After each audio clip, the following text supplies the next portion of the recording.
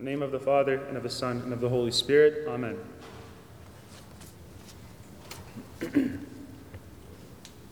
The angel says, "Fear not, for behold, I bring you good news of great joy that will be for all the people."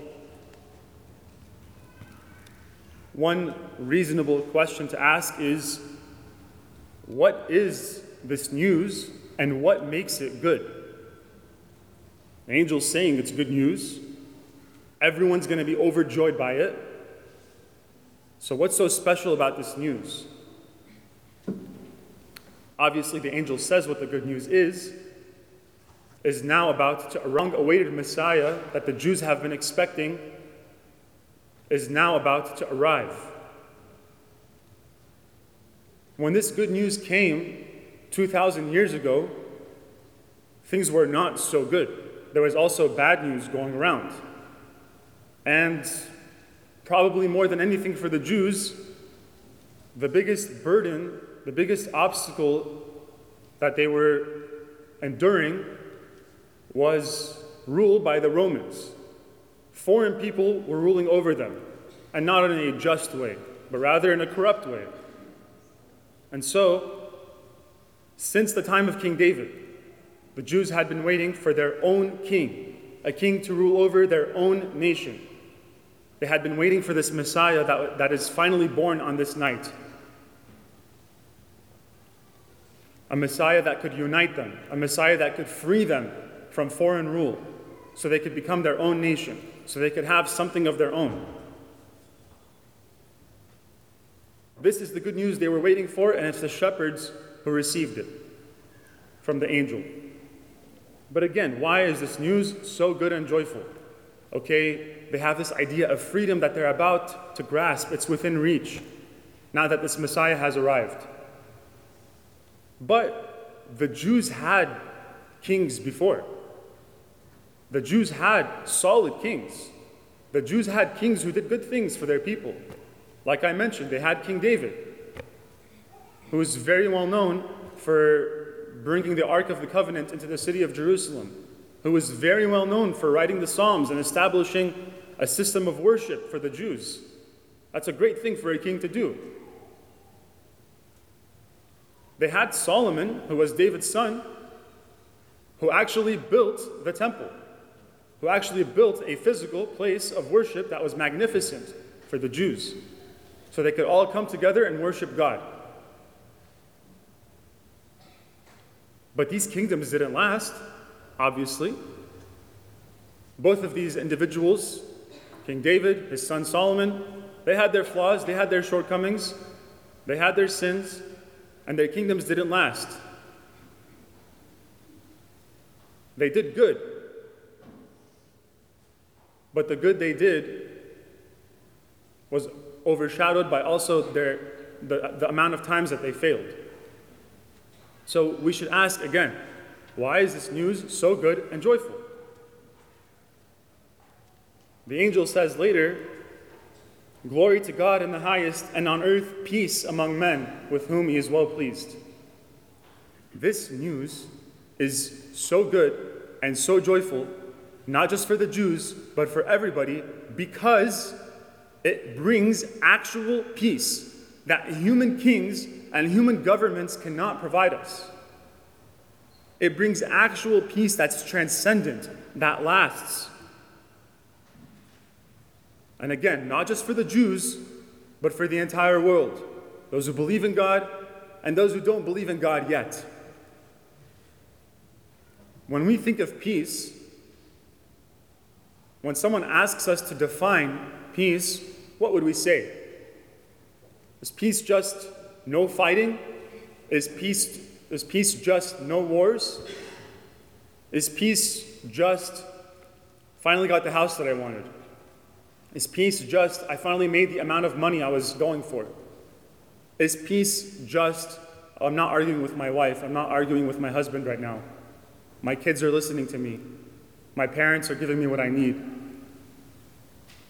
Those things, like the kingdoms we just talked about, do not provide us with a definitive peace, a peace that lasts, a peace that changes us into something better.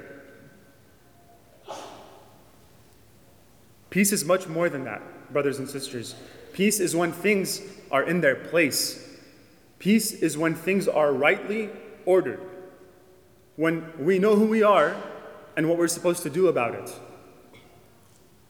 In our case, real peace that will last and change us into something better, something we need to be, something we're called to be.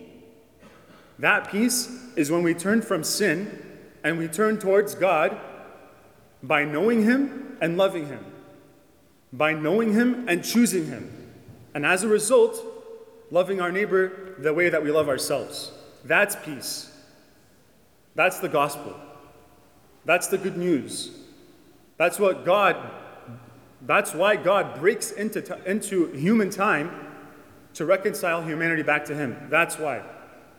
Because that brings us peace. Because that's what human beings are made to do.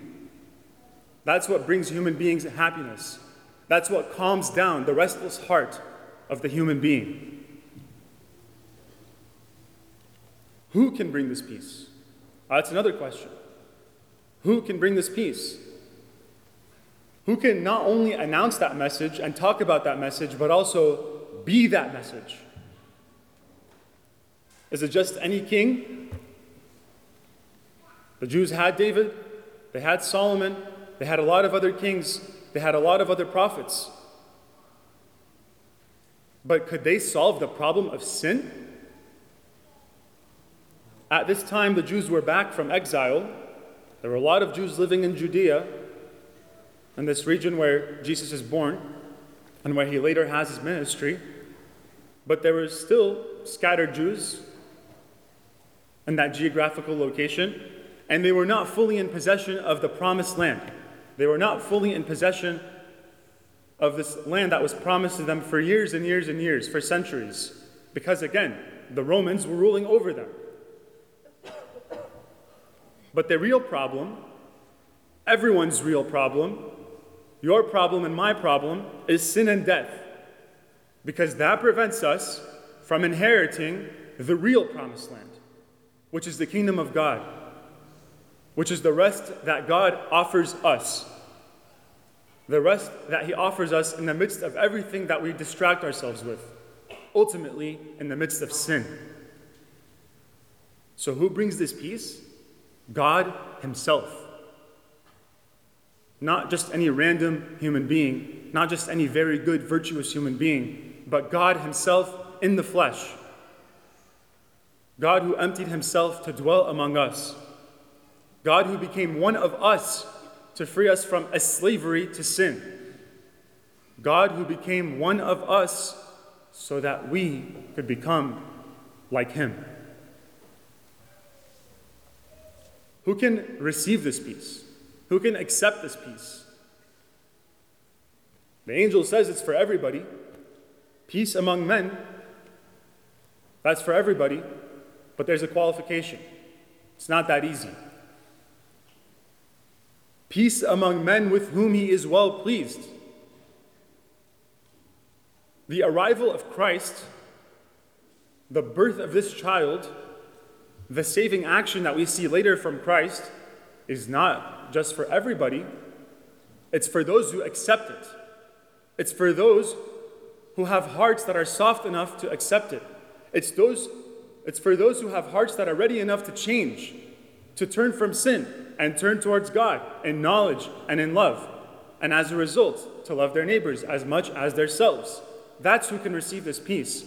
It's available to everybody, but not everyone accepts it. Some people don't care.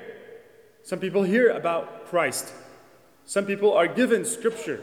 Some people are given every resource to turn from sin and to turn towards God, and they don't care. Why?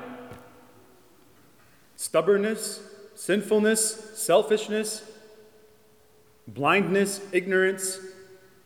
People see this message as not enough. They think the things of the world are enough. They don't think that they need a Father who loves them enough to free them from sin, because they think they can find that love and that peace somewhere else in this world. God wants to find these people. He wants to find me and you But sometimes we stay lost on purpose in our sins, thinking that we can find peace anywhere else. But I invite anybody to go try. A lot of you are older than me. A lot of you are parents. You can probably speak to this better than I can. Where in this world can we find lasting peace, something that lasts forever, something that changes us? What does it look like when we accept that peace? What does it look like when we come to church on this day and celebrate the birth of Christ and actually mean it? What does it look like when we take this whole thing seriously? What does it look like? As we know, this is a time to give presents to our families and our friends, and that's great. That's a great tradition. And receiving something like that makes us feel happy because it makes us feel like someone thought about us enough to give us a gift. Brothers and sisters, Christ himself, on his own birthday, is the one giving us a gift. And what is that gift? Himself. God gives us himself as a gift. Think of all the gifts you're thinking about giving other people. Think about all the gifts you've been receiving in these days. Has anyone given themselves to you as a gift? Have you decided to give yourself to anyone as a gift? The one whose birthday it is gives the greatest gift that has ever been given in history. God becoming man in order to show us what true love looks like. Parents, your kids don't need anything that you're giving them. And at the end of the day, they don't. And sons and daughters, your friends and your parents and your siblings, they don't need anything you're giving them. Whether it's cash or something material, whatever it is. They don't need anything you're giving them. What they need at the end of the day is the giving of self. Parents, what your children need is for you to be moms and dads for them. Children, what your parents need from you is for you to be loving and obedient to them. What we need desperately in a time of selfishness, in a time of ignorance, in a time of sin, is for us to love each other genuinely, to love God genuinely. And genuine love is the giving of self. The same way that God himself, who exists outside of space and time, broke into human history and gave us himself. Not just in any random way. Being born in a manger. Being born in a box where animals eat from. Brothers and sisters, anyone who looks at today's gathering and this Mass, and all of the Masses that we had yesterday, and the Masses that we still have to celebrate, anyone who looks at these gatherings of God's people coming together to pray together, anyone who looks at this will be overjoyed. It's amazing to see this. It's amazing to see this many people gathered. It's annoying with the traffic and dealing with everything and standing for hours and hours all day on the part of the clergy. But at the same time, it's a good feeling of being tired. It's a good feeling of being tired. Because what's going on is so much bigger than our feeling of tiredness. The birth of Christ gathers us together, not just today, not just yesterday on Christmas Eve, but it should gather us together. It should be on our minds every day of the calendar, and especially every Sunday, where we gather here and we memorialize, we remember what this child that was born today did for us in his death. This child that was born to die, we remember what he did for us in his death every Sunday. You can find all kinds of temporary happiness in this world. You can have all the kinds of fun you want in this world, but what you can't find in the world, what you can't find out there with your friends, even your family, what you can't find is salvation. Salvation you only find by coming to the Father's house. Salvation you can only find by becoming a son and a daughter, by lowering yourself and humility to be receptive enough to the salvation that God offers us. That's why it's so important to come to this church, brothers and sisters, to this hospital for sinners. Because the treatment we get here, the medicine we get here, it's not found anywhere else in the world except for this Father's house. If you really want to give someone a gift that has meaning, give them yourself and bring them to Mass next Sunday and as many Sundays as you can that follow to worship Him who gave Himself as a gift, not only to His own friends or to His own family, but for the whole human race that is sick in sin and in need of Him and the peace that He gives. Amen.